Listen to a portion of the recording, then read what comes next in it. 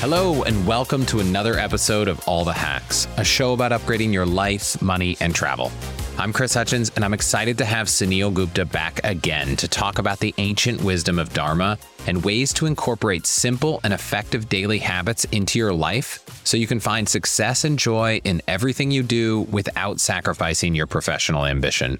Suneel is a good friend of mine who I met when he was building his startup Rise, but since then he's run for Congress, co-founded the Gross National Happiness Center, and just released his latest book, Everyday Dharma, which was a fantastic read. So let's jump in right after this.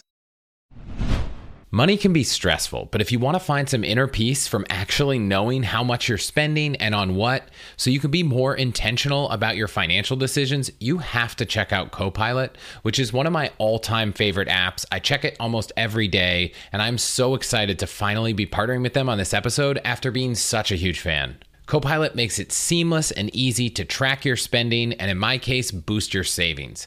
I've tried dozens of apps for tracking spending, and Copilot is the only one I've kept using.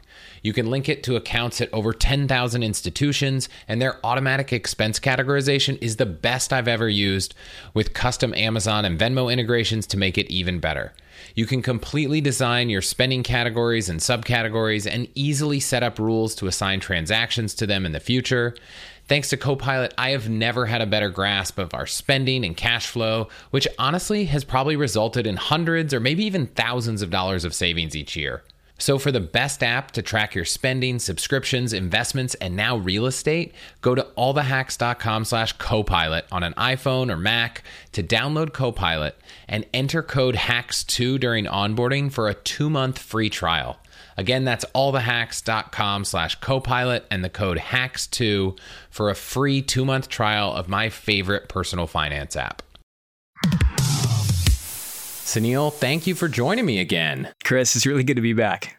So the whole book you wrote is based on Dharma, this concept that's 1,000 years old or more from Indian religions and philosophies. So I am curious, what is it about this millennia-old concept of Dharma that you thought was so important that people today need to understand it and even practice it? Dharma is a timeless solution to, I think, the emptiness that so many of us are feeling right now, especially at work.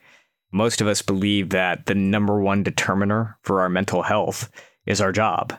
And yet very few people right now can actually say that they are enjoying their job on a day-to-day basis, it seems. And Dharma is really this way of how do we bring the joy back into what we do each day? And what kind of impact do you think that could have on someone's life? Is it just being happy, or does it go beyond that? I think it's more than happiness, at least it is for me. It's about finding some meaning in what it is that we do. And I know meaning is a big word, but I think the way that I sort of look at it, and I think that when I go back and I look at the way that my ancestors would think about Dharma, there are sort of two kind of ways that we can look at success in life. There's outer success, which is wealth and its status and its fancy LinkedIn profiles. And then there's inner success, which is truly, are you enjoying what you do each day? And the point of Dharma isn't necessarily to shame outside success or to shame the idea of wanting nice things or having a career that is ambitious that other people respect. What it is saying, though, is that we can get all that stuff and still not feel inner success, which is really meaning and a sense of purpose in what we do. And I know that I've experienced that. And Chris, you and I have had enough conversations to feel like you, I think to at least a certain degree, have experienced that as well. Whereas like you were getting the outside rewards, you were in jobs that other people found to be interesting, but at the same time, it wasn't really lighting you up, right? And at a certain point in time, it can be very easy to be walking a path that doesn't actually feel like your own. The idea behind Dharma isn't to shun, again, the idea of wanting nice things or doing things that are really interesting, but it's more about beginning with inner success. What is it that actually lights you up? And investing in that, even when we are overwhelmed with other things in our life, right? And I think that's where I wanted to write a book that really challenged philosophy through the lens of today's day and age, right? Fast-paced, overwhelmed, lots of comparison. How do we bring this concept of Dharma into what's happening today? Yeah, it's funny. You talked about me, and I looked back and thought about my history, and every job I've had, maybe until pretty recently, I just wasn't that excited about long term. I thought, I don't think I could do this job forever. And in fact, part of the reason I've been so passionate about personal finance in my life was because I thought I need to save as much money as possible because I haven't found a job that lights me up sustainably. Any job would light me up for a period of time. Maybe it was 6 months, 12 months, but at some point I thought, wow, am I ever going to find something that keeps me sustainably happy and excited? I don't know. And then through a series of trial and error, I kind of stumbled into a career now doing something I love that I genuinely think I could do forever.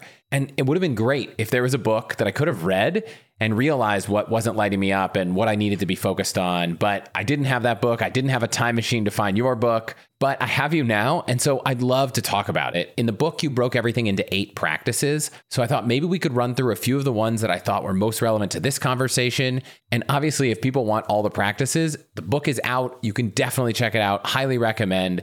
But let's start at the beginning. The first one is Sukha, and it's all about uncovering your essence. And I figured that's a great place to start because a lot of us might have some idea of what we're good at or what we like to do, but they're not really sure how to put that into place. Yeah. So Sukha is really about your essence, right? Uncovering your essence. And this is the way that my grandfather described Dharma to me, which Dharma has been called many different things. You'll find different definitions. I think one that comes close is inner calling. But my grandfather called that your essence, right? We all have an essence. And the question is, are we expressing that? The key, I think, though, Chris, and this is where I got it wrong for a lot of years, which is I always assumed that essence equals job title. My essence is to be a programmer. My essence is to be a product manager or to be a lawyer. Those are occupations, but they're not an essence. An essence is deeper than that. It's I enjoy helping people. I enjoy designing things from scratch. I enjoy assembling products or growing other people's careers. And the idea is that when you can come back to that essence, it opens up a universe of possibilities because there are always multiple ways to express that essence. And one of the stories in the book is about a nurse named Karen that really felt like her dharma was to be a writer. That's what she wanted to do. She wanted to write, but she couldn't afford to do that. She couldn't afford to quit her job, and she had spent a lot of time investing in the profession of nursing. And she was actually doing pretty well as a nurse. So she was torn, like I think a lot of us are. She was showing up to the hospital, she was doing the work, but she wasn't emotionally connected to what she was doing every day. Eventually, the way that she ended up finding her dharma was not by quitting her job and becoming a writer. The way she found it initially was by patient paperwork. Literally, while other nurses and doctors would fill out the clinical details of a patient form and hit print, she started to actually write about the patient.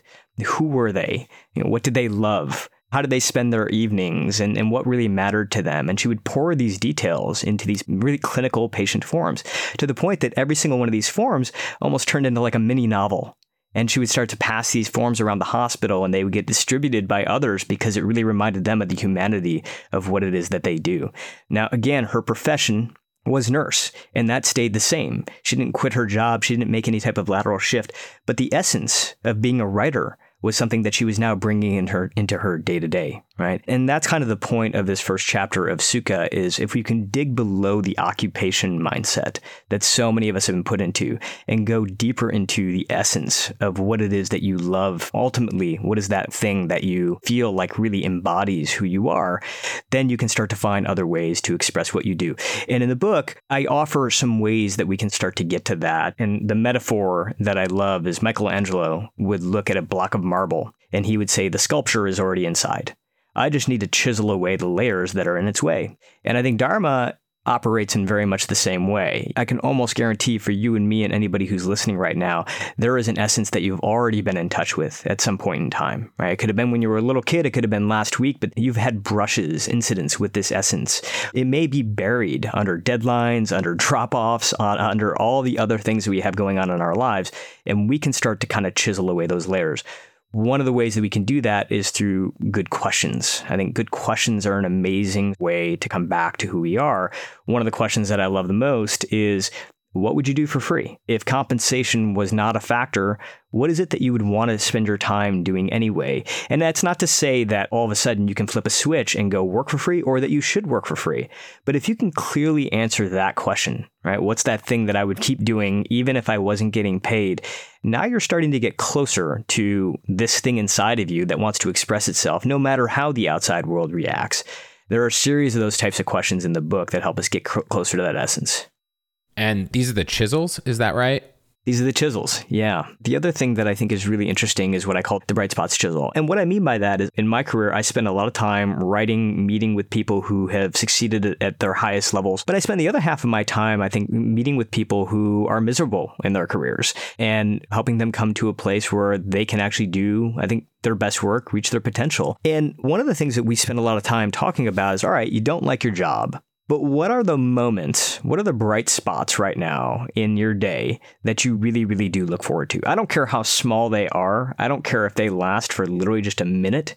But what are those little interactions in your day that are the bright moments? Because misery, in a lot of ways, can be a very useful tool. It can actually illuminate very clearly the parts of your world that you actually want to spend more time on. It can be a very useful way to get to the moments that actually bring us joy. And so by identifying these bright spots, you can start to see a pattern. For me, for example, when you and I got to know each other, Chris, I think I was a startup entrepreneur, right? I was working in tech and I'd spent most of the past 10 years really trying to make that work. And I guess to a certain degree, it was kind of working. I had a startup that had raised some money and it wasn't hitting a home run, but it was doing reasonably well. But I think the bigger thing was that I wasn't really enjoying being a startup founder. Not nearly as much as I thought I was going to, right? I like the idea of being a startup founder much more than I like the act of being a startup founder. But the day-to-day of what I was doing and managing and trying to build a product and looking at growth charts and figuring out the metrics, like I wasn't that into that, to be honest with you. But there was one part of my day that I always look forward to. And that was when I had a chance to hear customer stories.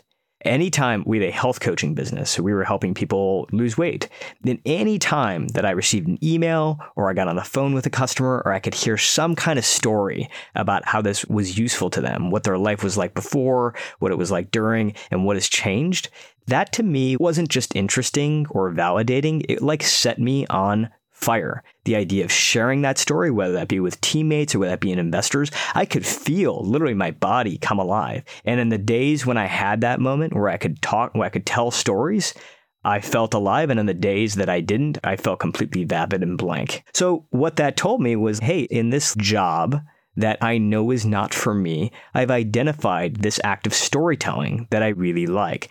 That's what convinced me to start sitting at my desk every morning before work to write. I'm like, if you like to tell stories, well, you can just write to a page. So I started to write every single morning.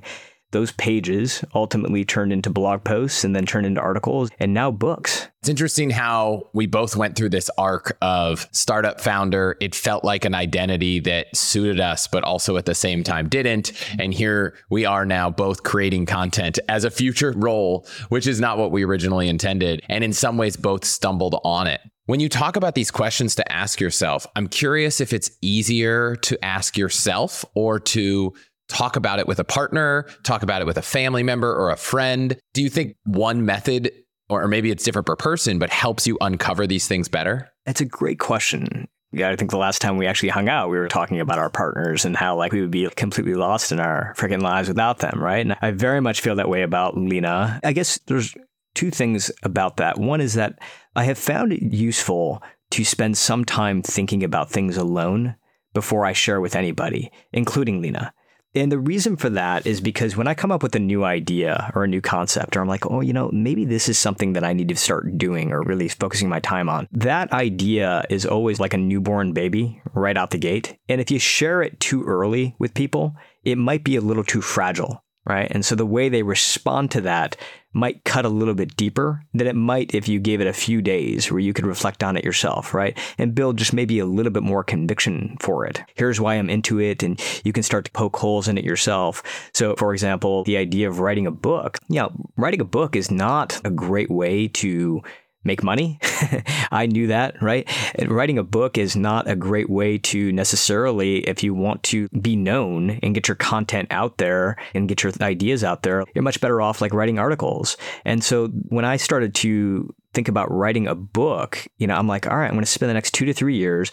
Nobody is going to really know what I'm working on. I'm not going to be able to share it with anybody. There's a good chance that it's not going to make any money. There are all these sort of things in my head. And I needed to spend some time myself writing about this before I kind of went out and shared it with anybody, including Lena. But then after I did, that's when I opened it up. And I went to a few people that I really trusted and said, hey, what do you think about this?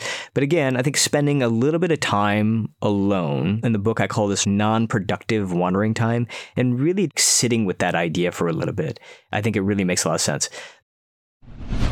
Even if I'm not actively trading all the time, I love learning and even just thinking about the markets and investing, which is why I'm really enjoying this new series called Mastering the Markets.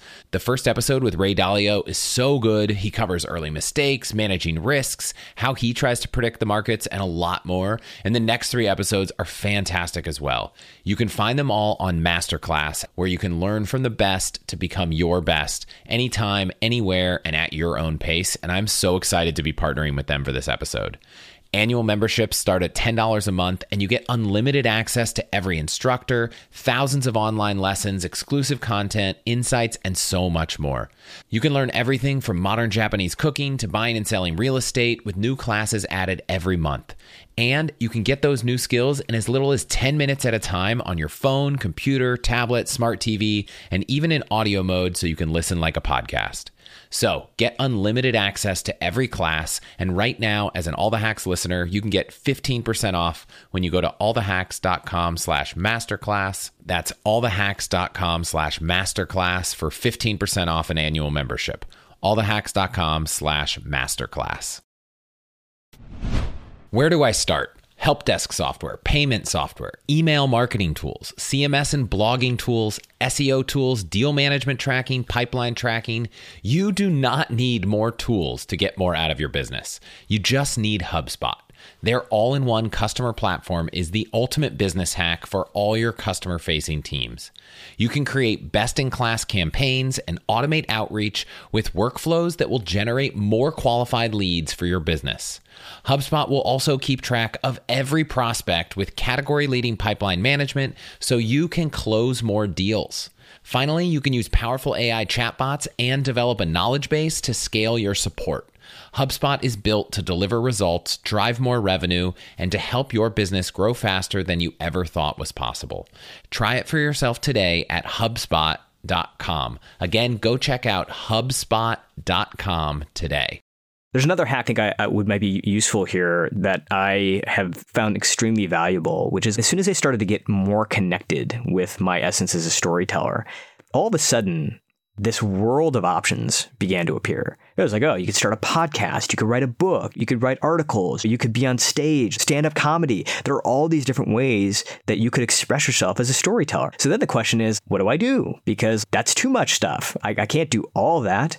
And so one of the tools in the book is what I call a Dharma deck, which is anytime something emotionally inspired me, I would literally write it down on an index card. Go take stand-up comedy class. Begin writing proposal for book. And I would, over time, have this almost stack of index cards that I felt like were all options, all ways for me to express this essence of being a storyteller. And what I would do is about once a week, I would go to a quiet place or take a walk, and I would take that stack of index cards with me, and I would sort them from top to bottom. The ones that had the most emotional pull for me, the ones that were calling me the most, stayed at the top of the pack. The ones that didn't went to the bottom half of the pack. And what you notice over time is that there will probably be like somewhere between 1 and 3 cards that will always just stay at the top of the pack, right? No matter what, it's like those are the ones that you don't want to give up. And what I realized is writing a book definitely stayed at the top of the pack for me. And that's why I decided to pursue it.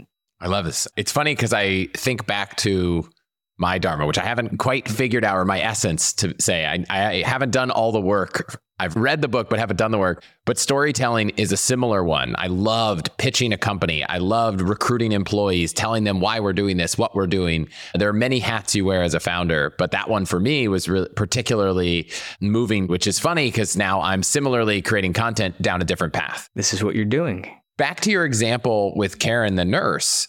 I'm curious, is there some percentage, and there's probably not an exact number of your job that needs to be associated with your essence in order for it to work. So I think to her example, and if patient intake forms were 1 or 2% of her job, is that enough to sustain the other 98, 99% that you maybe don't feel as connected with? Such a great question, Chris. And I haven't been asked that question before. I don't know is the short answer. What I will say is the difference between 0% and 1% is like astronomical, right?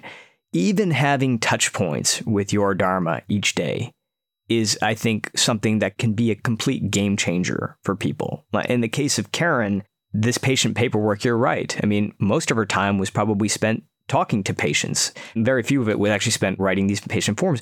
The sense that I get from her and from the other stories that are like this, the assembly line worker who decided that they were going to actually create a record label. Once you start having this touch point every day, you start to embody this persona, right? So for Karen, she may have been doing things that had nothing to do with being a writer. She wasn't sitting down and she wasn't actually doing these patient forms, but she was meeting with patients. One of the things that she was probably doing during that time is starting to think like a writer. I want to hear your story. And so I want to start asking you questions that go beneath the surface of the symptoms. And I want to start learning more about your life. That was her persona as a writer. For me, same thing. Storyteller, startup founder, two very different worlds. But when I started to connect with myself as a storyteller, I started to feel like a storyteller at work. In fact, one of the things that I did is I actually wrote on a piece of paper, "You are a storyteller." And I kept that in my pocket. And anytime I was in a place where I felt like, oh, I feel completely lost right now, or I feel like I'm like not doing what I'm meant to do, I'd pull out this piece of paper and I would remind myself, hey, you are a storyteller. Now, did that mean that I like dropped everything I was doing and went and told stories? No. But what it did mean is that when I went into the next meeting, I could embody myself as a storyteller. I had this reminder of, yeah, this is who I am, right? This is what I do. And I'm expressing that in a way that feels maybe a little bit different than somebody who's writing novels or writing screenplays. But I can still embody myself as a storyteller, even if I'm doing something that's not completely related to it right now. For people listening to this thinking, how do I take this essence of mine and embody it in my job?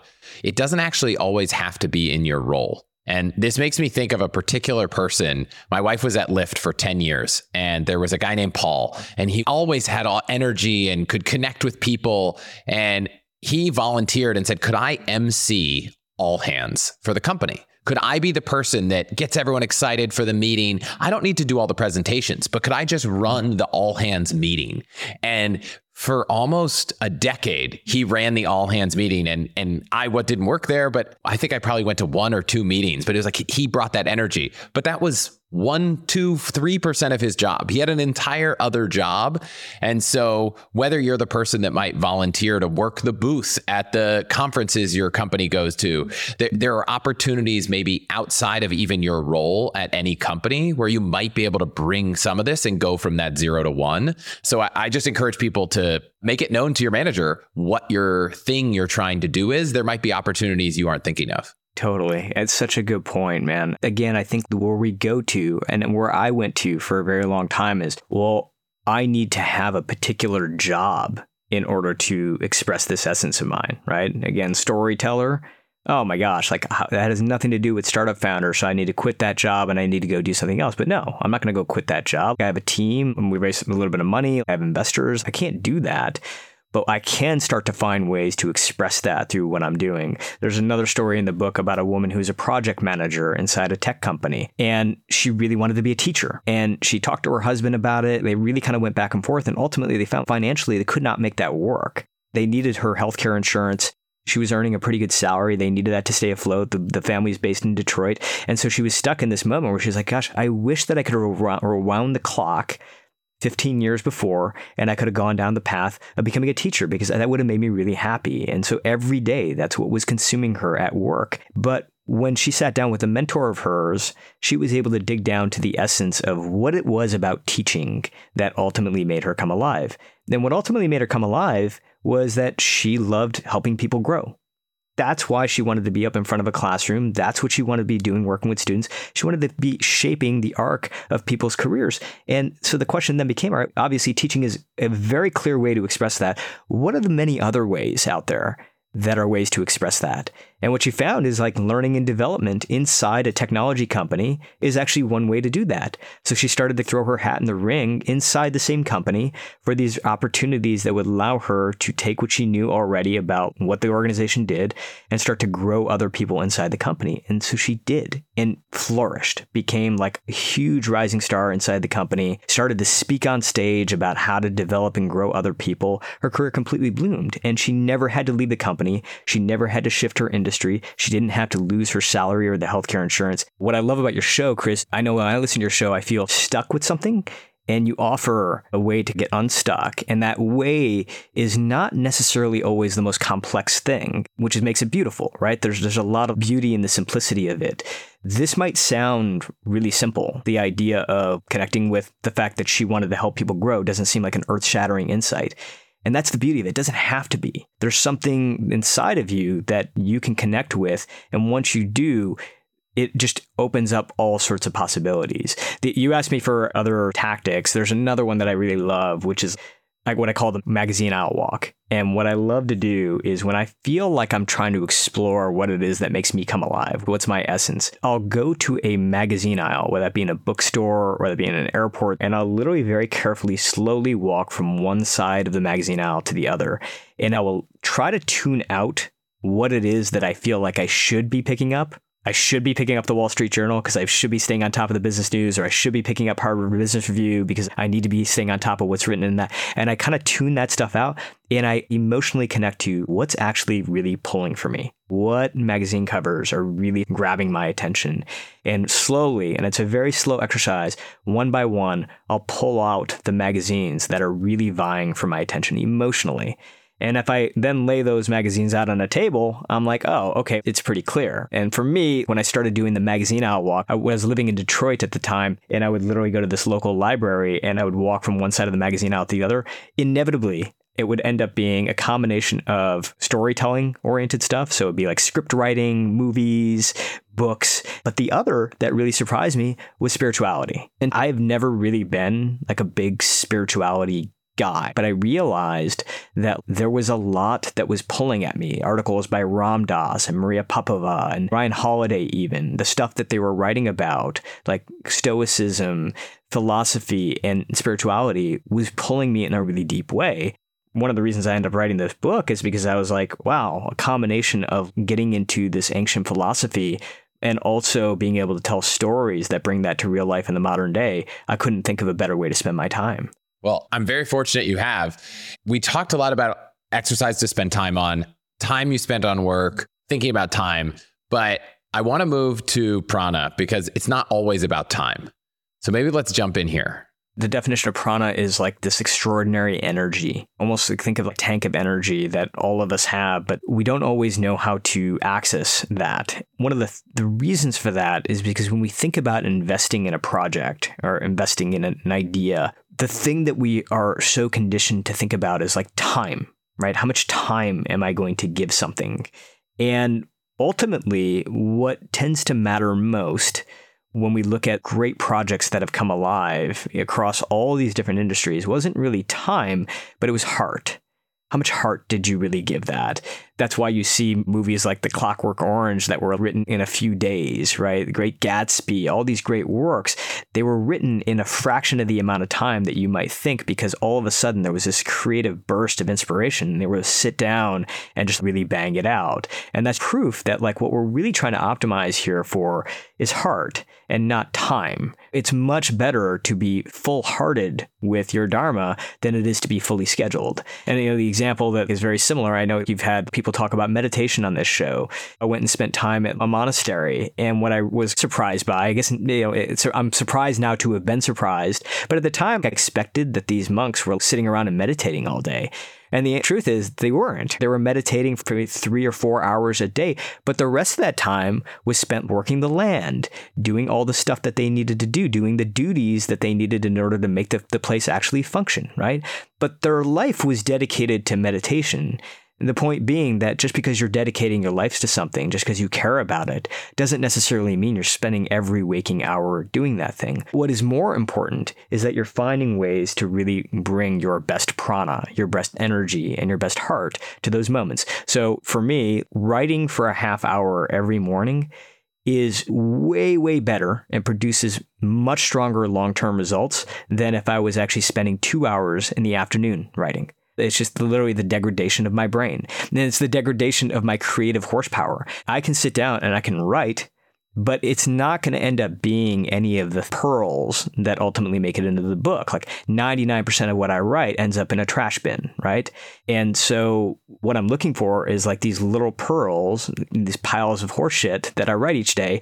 And it turns out that the little pearls are much more likely to appear in that half-hour morning session than a 2-hour writing block in the afternoon, right? I know that about myself. And so for me, my dharma is to write and to tell stories, but it's not like I spend all day, every day doing that. I've got kids, I've got other work that pays the bills. There's a lot of other things going on, but I have to make sure to have this commitment. The second thing about that then is how do we then condition ourselves so that we have the right energy at the right moment? And for me, this was sort of a big breakthrough, which is that I've always looked at rest and recovery as something that you did in long periods, right? So I would take myself to a breaking point. I would take myself to the red.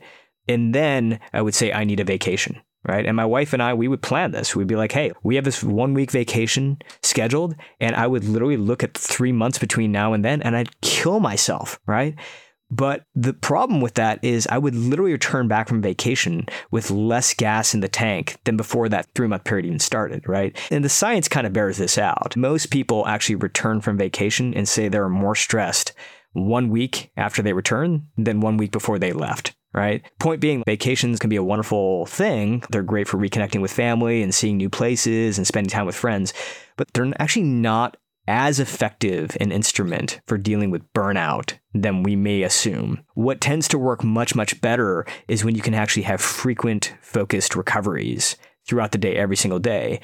In fact, like average high performers, whether it be in business or be in music or be in sports, they're taking somewhere around 8 breaks every single day, about 1 an hour throughout a workday, which I know sounds extraordinary, but when I started to put this into practice, I used what I call the 55-5 model, which is like for every 55 minutes of work, I'm taking 5 minutes of focused recovery, right? And that 5 minutes can be doing anything, like literally anything. It could be sipping on a cup of coffee, it could be doing push-ups, it could be taking a walk to the mailbox and back, like doing whatever it is you're doing, but you're not multitasking it.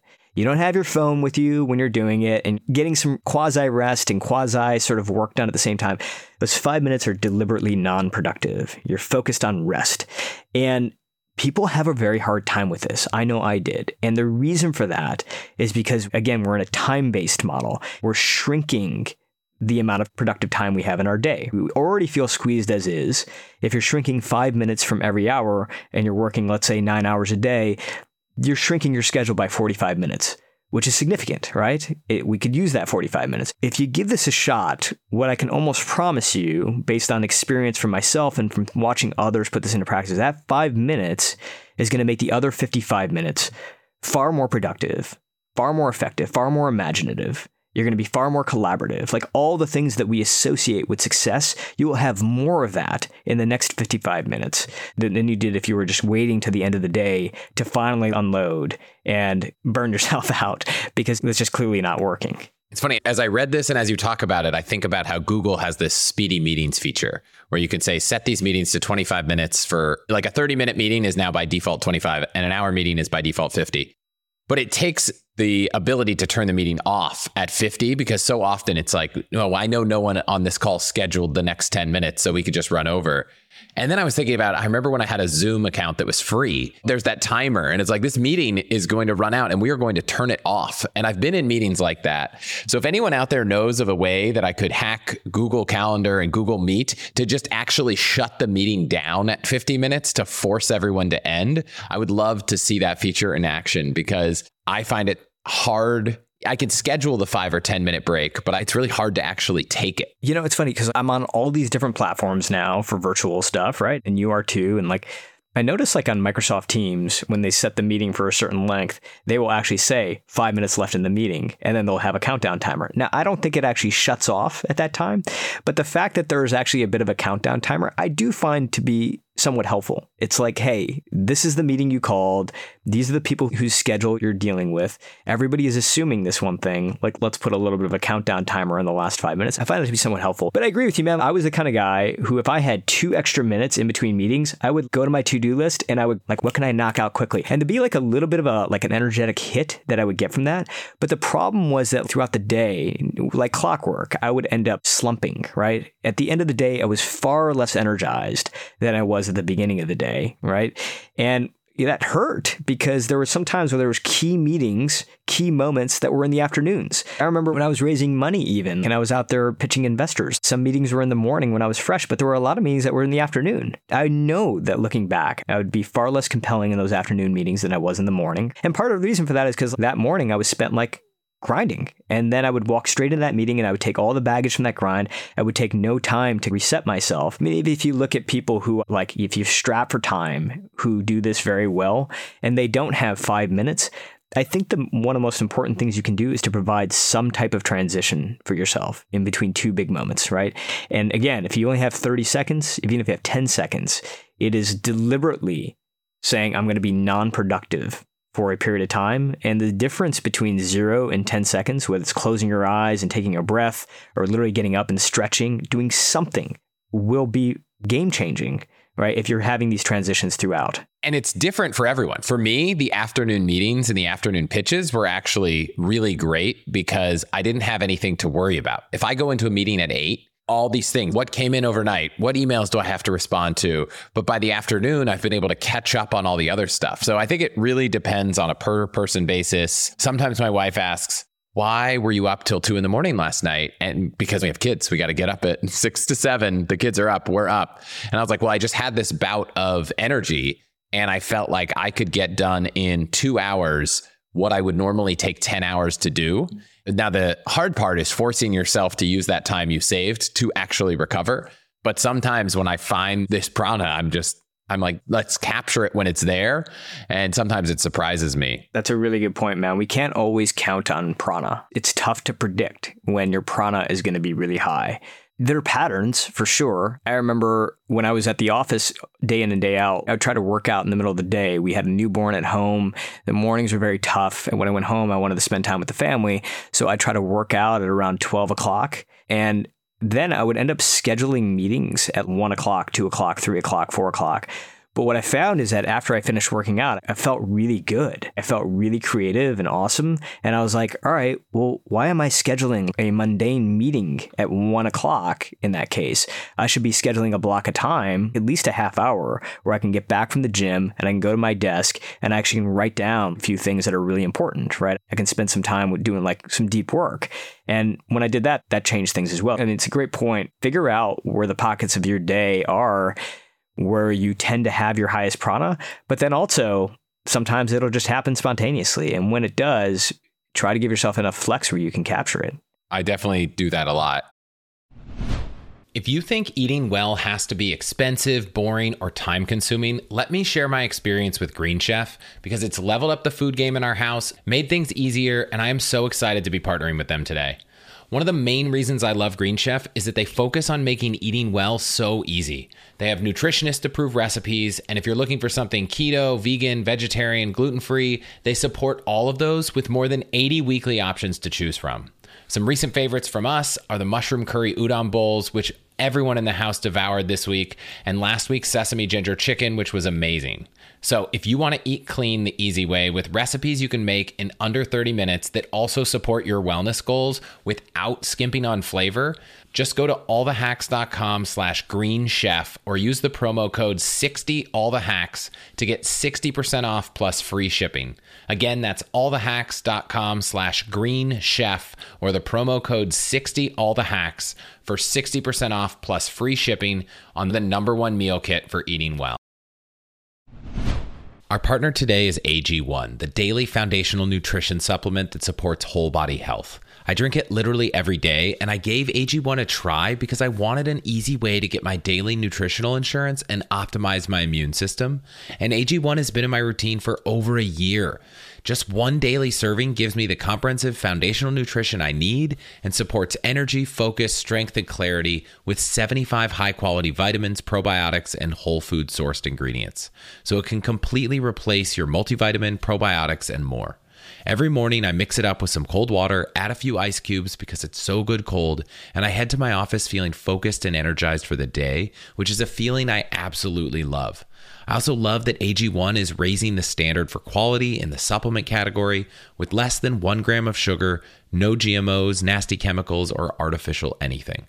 So if you're looking for a simpler, effective investment for your health, try AG1 and get 5 free AG1 travel packs and a free 1-year supply of vitamin D with your first purchase. Go to allthehacks.com/AG1. That's allthehacks.com/AG1. Check it out. I just want to thank you quick for listening to and supporting the show. Your support is what keeps this show going. To get all of the URLs, codes, deals, and discounts from our partners, you can go to allthehacks.com/deals.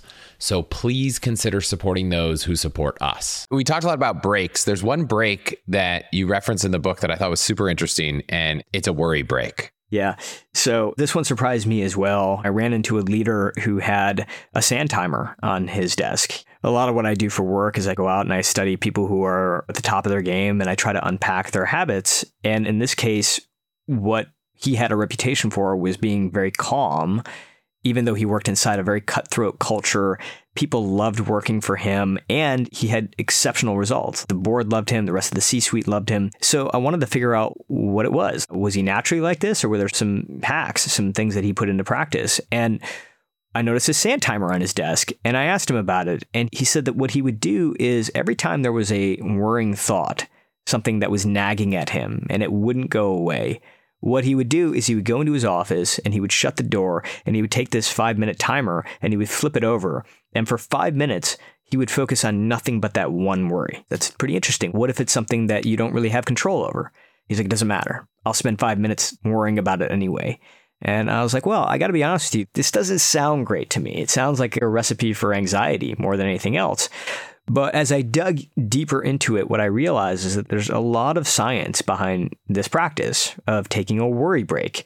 And the reason for that is because when we have a worrying thought inside our head, what we tend to do, a lot of us, will tend to try to push it out or compartmentalize it and to basically say, hey, I don't have time for you right now. I'm focusing on this other thing. When we push things out, what they tend to do is they tend to grow louder. So what started as a whisper will grow into a conversation and eventually it'll grow into a shout, right? It wants to be heard. It's kind of like kids in that way. Worrying thoughts want to be heard. And if they're not heard, they're going to continue to get louder and louder. There's a saying in positive psychology that you may have heard, which is what you resist persists. Counterintuitively, while we may think we're doing ourselves a service by trying to push these thoughts out because they're not positive, we're actually giving them a lot more runway inside our head. They're actually becoming louder and louder. One of the things we can do is we can actually say, all right, I'm going to give you a fixed amount of time.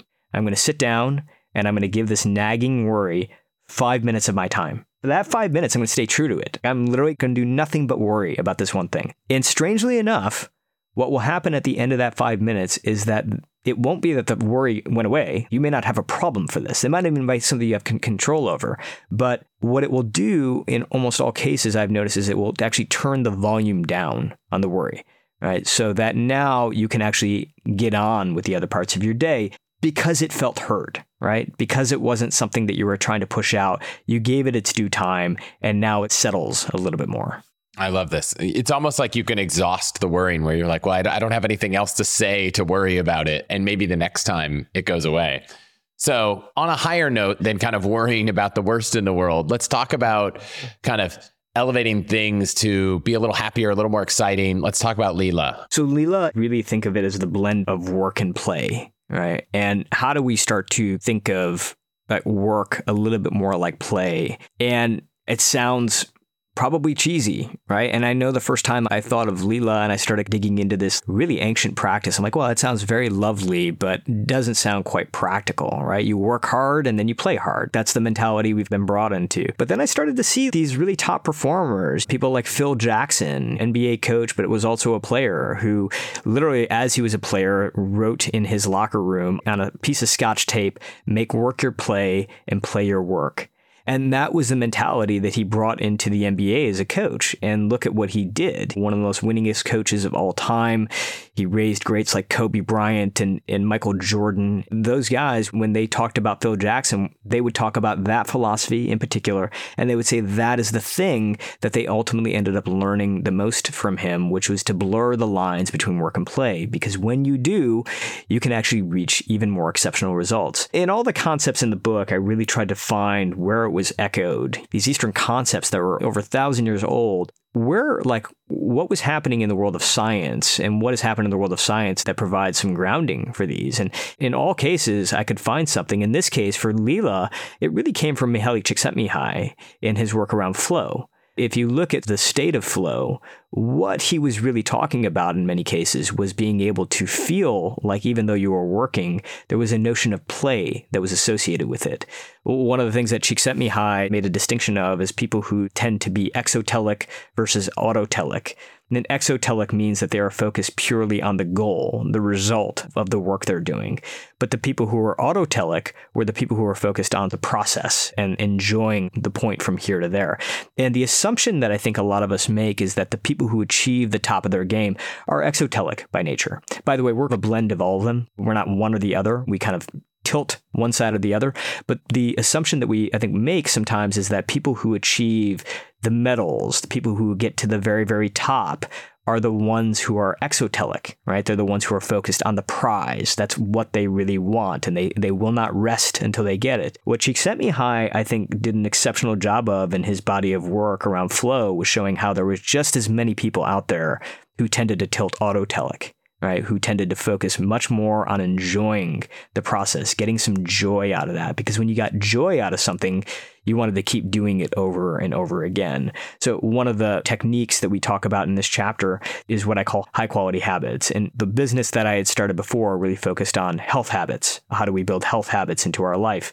One of the things I realized is we were trying to get somebody to lose weight, and they loved bread and they loved pasta, but they decided to go on a carb-free diet. It would last for a short amount of time, and sometimes you would see people who got exceptional results quickly, but it very rarely lasted, right? Almost entirely, on all cases that we studied, and we work with tens of thousands of people, they would end up yo-yoing back to the condition they were in before. On the other hand, when we found people who adopted what I call a high-quality habit, which is a habit that they want to do over and over again, they actually love the habit. For example, drinking 2 glasses of water before every meal, which is a habit that some people can get really into. It can be really fun. You can put little mixes into your water, electrolytes. You can have cool looking bottles. It can become part of your persona. And there's a lot of fun that can come from that. People who were able to adopt that habit, we saw end up having lasting results because they were eating less. They were having more energy throughout their day, right? And it was something that they just wanted to continue with. I think the same is true for our Dharma. There are certain things that we want to bring into our lives that we're like, I don't really want to do that, but I feel like I should do that. And those habits very rarely stick. But on the other hand, finding something that you really enjoy doing, something that you want to do over and over again. I think it was Kevin Kelly, and I quote him in the book, and I always butcher his quote, but he's like, we spend so much time in our lives trying to figure out better ways to do tasks. What we need to be doing is we need to be spending time in our lives figuring out what tasks we want to do over and over again because we actually love it. And when you can find those things, when you can find those habits, you're on a clear path to blurring this line between work and play. And in the health example, I'm sure cutting carbs would probably be more effective than just drinking 2 glasses of water. So in the short term, yeah.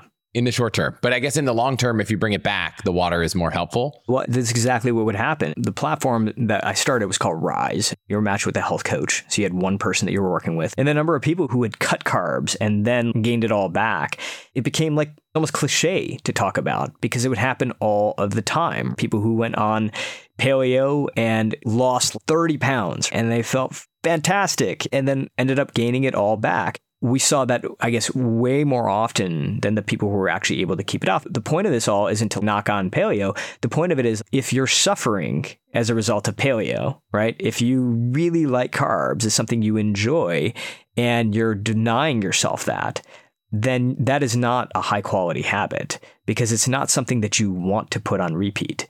And so for that reason, it makes it much, much harder to stick to. You're basically cashing in on your willpower every single day, which is a very hard thing to do. And it becomes even harder when you have other things going on in your life. You're busy, work picks up, things are happening at home. It becomes even harder to keep a high quality habit. On the other hand, something like water, again, to your point, it's not the kind of thing you're going to shed weight with very quickly, but it's the kind of thing that you can keep in place over time. So the people that we saw that not only lost the 20, 30 pounds that they were looking to lose, but actually kept it off were the ones who adopted these really simple habits that they actually really wanted to put on repeat. So dieting, sports, how does Leela fit into a more traditional workplace? I think Leela fits into traditional workplaces when we can start to find the little things throughout the day that actually give us some joy and also help us find our dharma. So for me, for example, with the storytelling, finding little pockets, little moments of the day when I was actually sitting down and I was actually writing just for 5 minutes every day, right? 5-minute pockets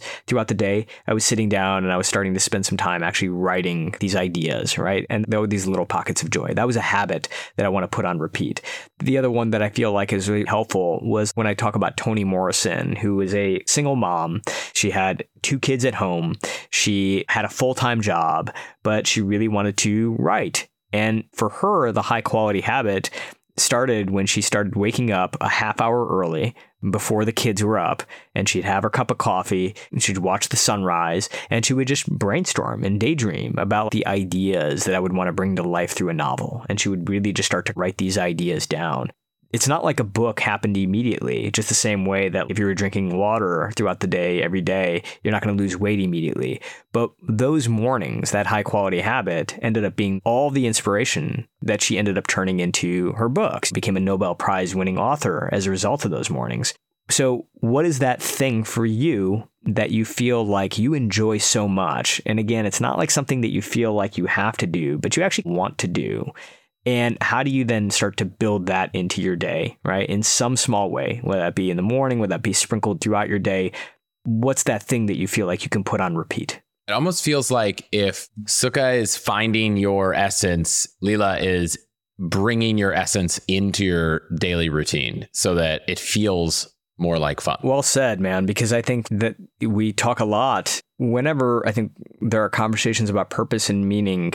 Sometimes we can tend to focus on finding what that thing is for you, and maybe not enough time talking about what it is that we need to do in order to fit this into a busy, overwhelmed, fast-paced modern schedule.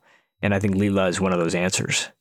And I think it tees us up perfectly. I wanted to last talk about Kriya, which is that if you don't actually take action on all of this, right, what is there? So maybe let's close there. And we didn't hit on all of the principles. We didn't hit on, I don't even know how many rituals and tactics you put in the book, but there were so many.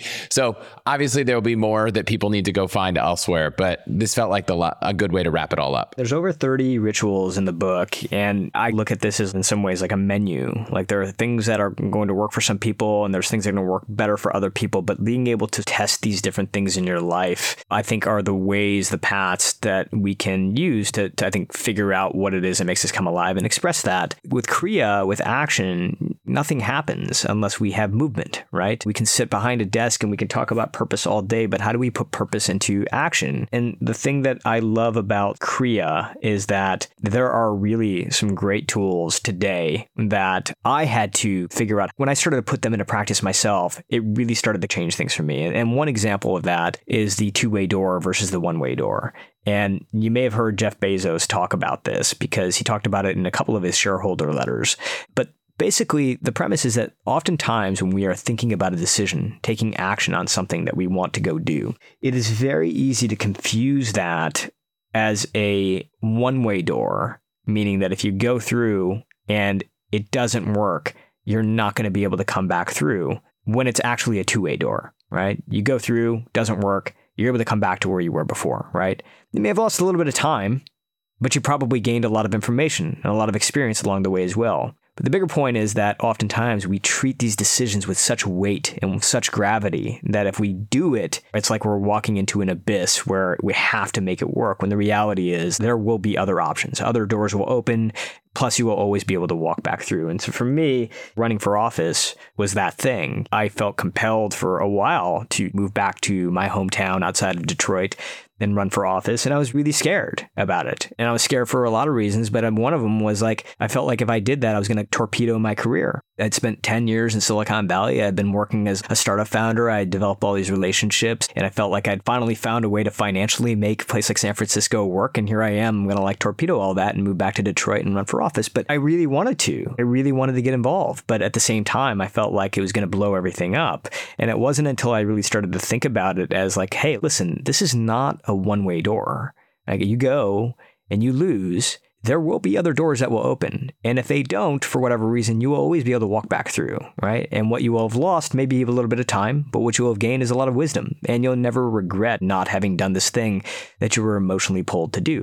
That is ultimately what got me through. It wasn't some burst of courage. People would always feel like that's a very gutsy thing to run for office and to leave everything behind and go do that and move your family to Detroit. And I was like, well, I thank you for saying that, but not really. For me, it really came down to this idea. I actually don't have a lot of courage here. I am very scared, but I'm also grounded in the idea that if this doesn't work, I'm not going to be in a place of complete pointlessness. I can come back through the door because it is a two-way door. I could always move back to Silicon Valley if that was what I chose to do. I could always go back into working into tech. It may take a little while to find something, but I will. I have to have some belief in that because it's true. Ultimately, the other thing that might happen is it may open up many other doors for me, which is kind of what happened. I went to Detroit. I gave it my all. I knocked on over 10,000 doors. Election results come back in, and I lose. But as a result of that, everything had changed. I had learned so much about myself in that process. I learned about what I cared about. I learned about what I want to spend my days doing. At the end, I was like, I don't want to move back to Silicon Valley. I want to start getting on stage the way that I was during the campaign. I want to start speaking to audiences. I came up with the idea for a television show, which I'm now making with American Express. All that stuff happened when I was on the campaign and as a result of doing that. So again, the thing that I would encourage anybody who's listening right now, take a decision in your life. Just take a decision that you're thinking about, something that maybe you're afraid to do, and ask yourself deep down, is this a one-way door or is this a two-way door? Because there are some one-way doors out there, right? But the vast majority of decisions out there are not one-way doors, they're two-way doors. And if it's a two-way door, the only thing I would say is lower the bar a little bit, right? Don't feel like you need to have this abundance of courage or guts in order to go do this thing that you want to do. Instead, ground yourself in the fact that even if you do it and it doesn't work out, you're going to be okay. You can always walk back through. I think far too many people think decisions are not reversible. And I watched a great talk on speed when it comes to building products and building companies. It's like, if a decision is reversible, just make the decision. Almost default to a decision, and then you can come back to it later. But another tactic you mentioned that I really liked was to make a to-do less hard, less to overcome, make it a to learn. Maybe share that a little bit. I spent, like so many people, every January 1st coming up with, here are my to-do lists for the year. Here are my big goals. And like many people, I would abandon that list, stop looking at it sometime in February. And what I found to be much more gripping and I think compelling for me was when I started to think of it less as a to-do list, but a to-learn list. What are the things that I actually want to learn how to do right now? Here's where I want to grow. And for me, even though it's a little bit hard, it makes it just far more exciting. For example, I wanted to learn how to develop a television show. And when I write that down, all of a sudden, it opens up all of these ways that I can do it. But I think the most important thing it does for me is it makes me less afraid to fail. Right? Because we all know that failure is a wonderful teacher, right? And success can be a really lousy teacher. And so if my to-do list is, I need to have a show up and running by the end of the year, all of a sudden I'm like jammed with fear and insecurity to the point that I actually don't want to look at that goal anymore. But if my goal is to learn how to develop a show, then I know that I need to put myself out there. I know I need to actually start doing the work. I know I need to start meeting with people. I know I need to start getting into the nitty-gritty of what it takes to actually pull something off in Hollywood. But it no longer makes me so afraid of going out there because I know I'm going to probably fall on my ass a few times while I'm doing it. And that's okay because I'm actually satisfying this to learn objective, which is I want to know how to create a television show. It's funny. I think especially even going back to the beginning of this conversation on finding your essence, just learning more things can help you explore. And so I think back to one of the reasons I partnered with Masterclass was that I found it to be such a great tool to go watch videos, be like, I like storytelling. Do I like stand-up comedy? Let's go learn what it takes to actually do this professionally. What? I don't think that's me. I like telling jokes, but I don't think it's a career. And so I think the more you can expose yourself to learning other things, the more you can come up with ideas of what ignites you and what doesn't. And it's so much easier. That would have been a much easier thing to do than like do a stand-up routine, which is a loftier goal. Maybe I would learn more from it. But even just learning how the industry works was a much easier goal to accomplish from the safety of my own living room. Yeah, totally. So I feel like we didn't even brush the surface. There's a lot more there. Where can people get the rest? Yeah, so the book is out. It literally just came out yesterday, and you can find it. You can find it everywhere. It's on Amazon. It's on Barnes & Noble, wherever you get your books. It is available in print and audio as well, and it's called Everyday Dharma. Awesome. Did you do the audio or who's reading it? I did the audio. And it's funny, I recorded at this booth in Santa Monica, and a lot of what's inside the book are the stories of like my ancestors. Like I tell the story of my grandfather and our first conversation about Dharma. And it was just a bizarre experience, Chris. It's funny because I started to cry during the actual reading, and the sound engineer is kind of in my ear, and I got my headphones on, and I realized like he's crying as I'm reading it as well. So if you hear me breaking up during the audible recording at a point, it's because I'm weeping. Well, I feel like now I got to go back and listen to try to find those moments. But thank you so much for writing it. I love all the tactics. I think anyone listening to this show knows that one of my passions is not just learning about how to make change, but the specific actions and tactics. And in the case of your book, 30 plus rituals. So really loved that. Really enjoyed the book. Thank you so much for sharing it and joining me today. Chris, this is awesome. Thank you. I really hope you enjoyed this episode. Thank you so much for listening. If you haven't already left a rating and a review for the show in Apple Podcasts or Spotify, I would really appreciate it. And if you have any feedback on the show, questions for me, or just want to say hi, I'm Chris at allthehacks.com or at Hutchins on Twitter. That's it for this week. I'll see you next week.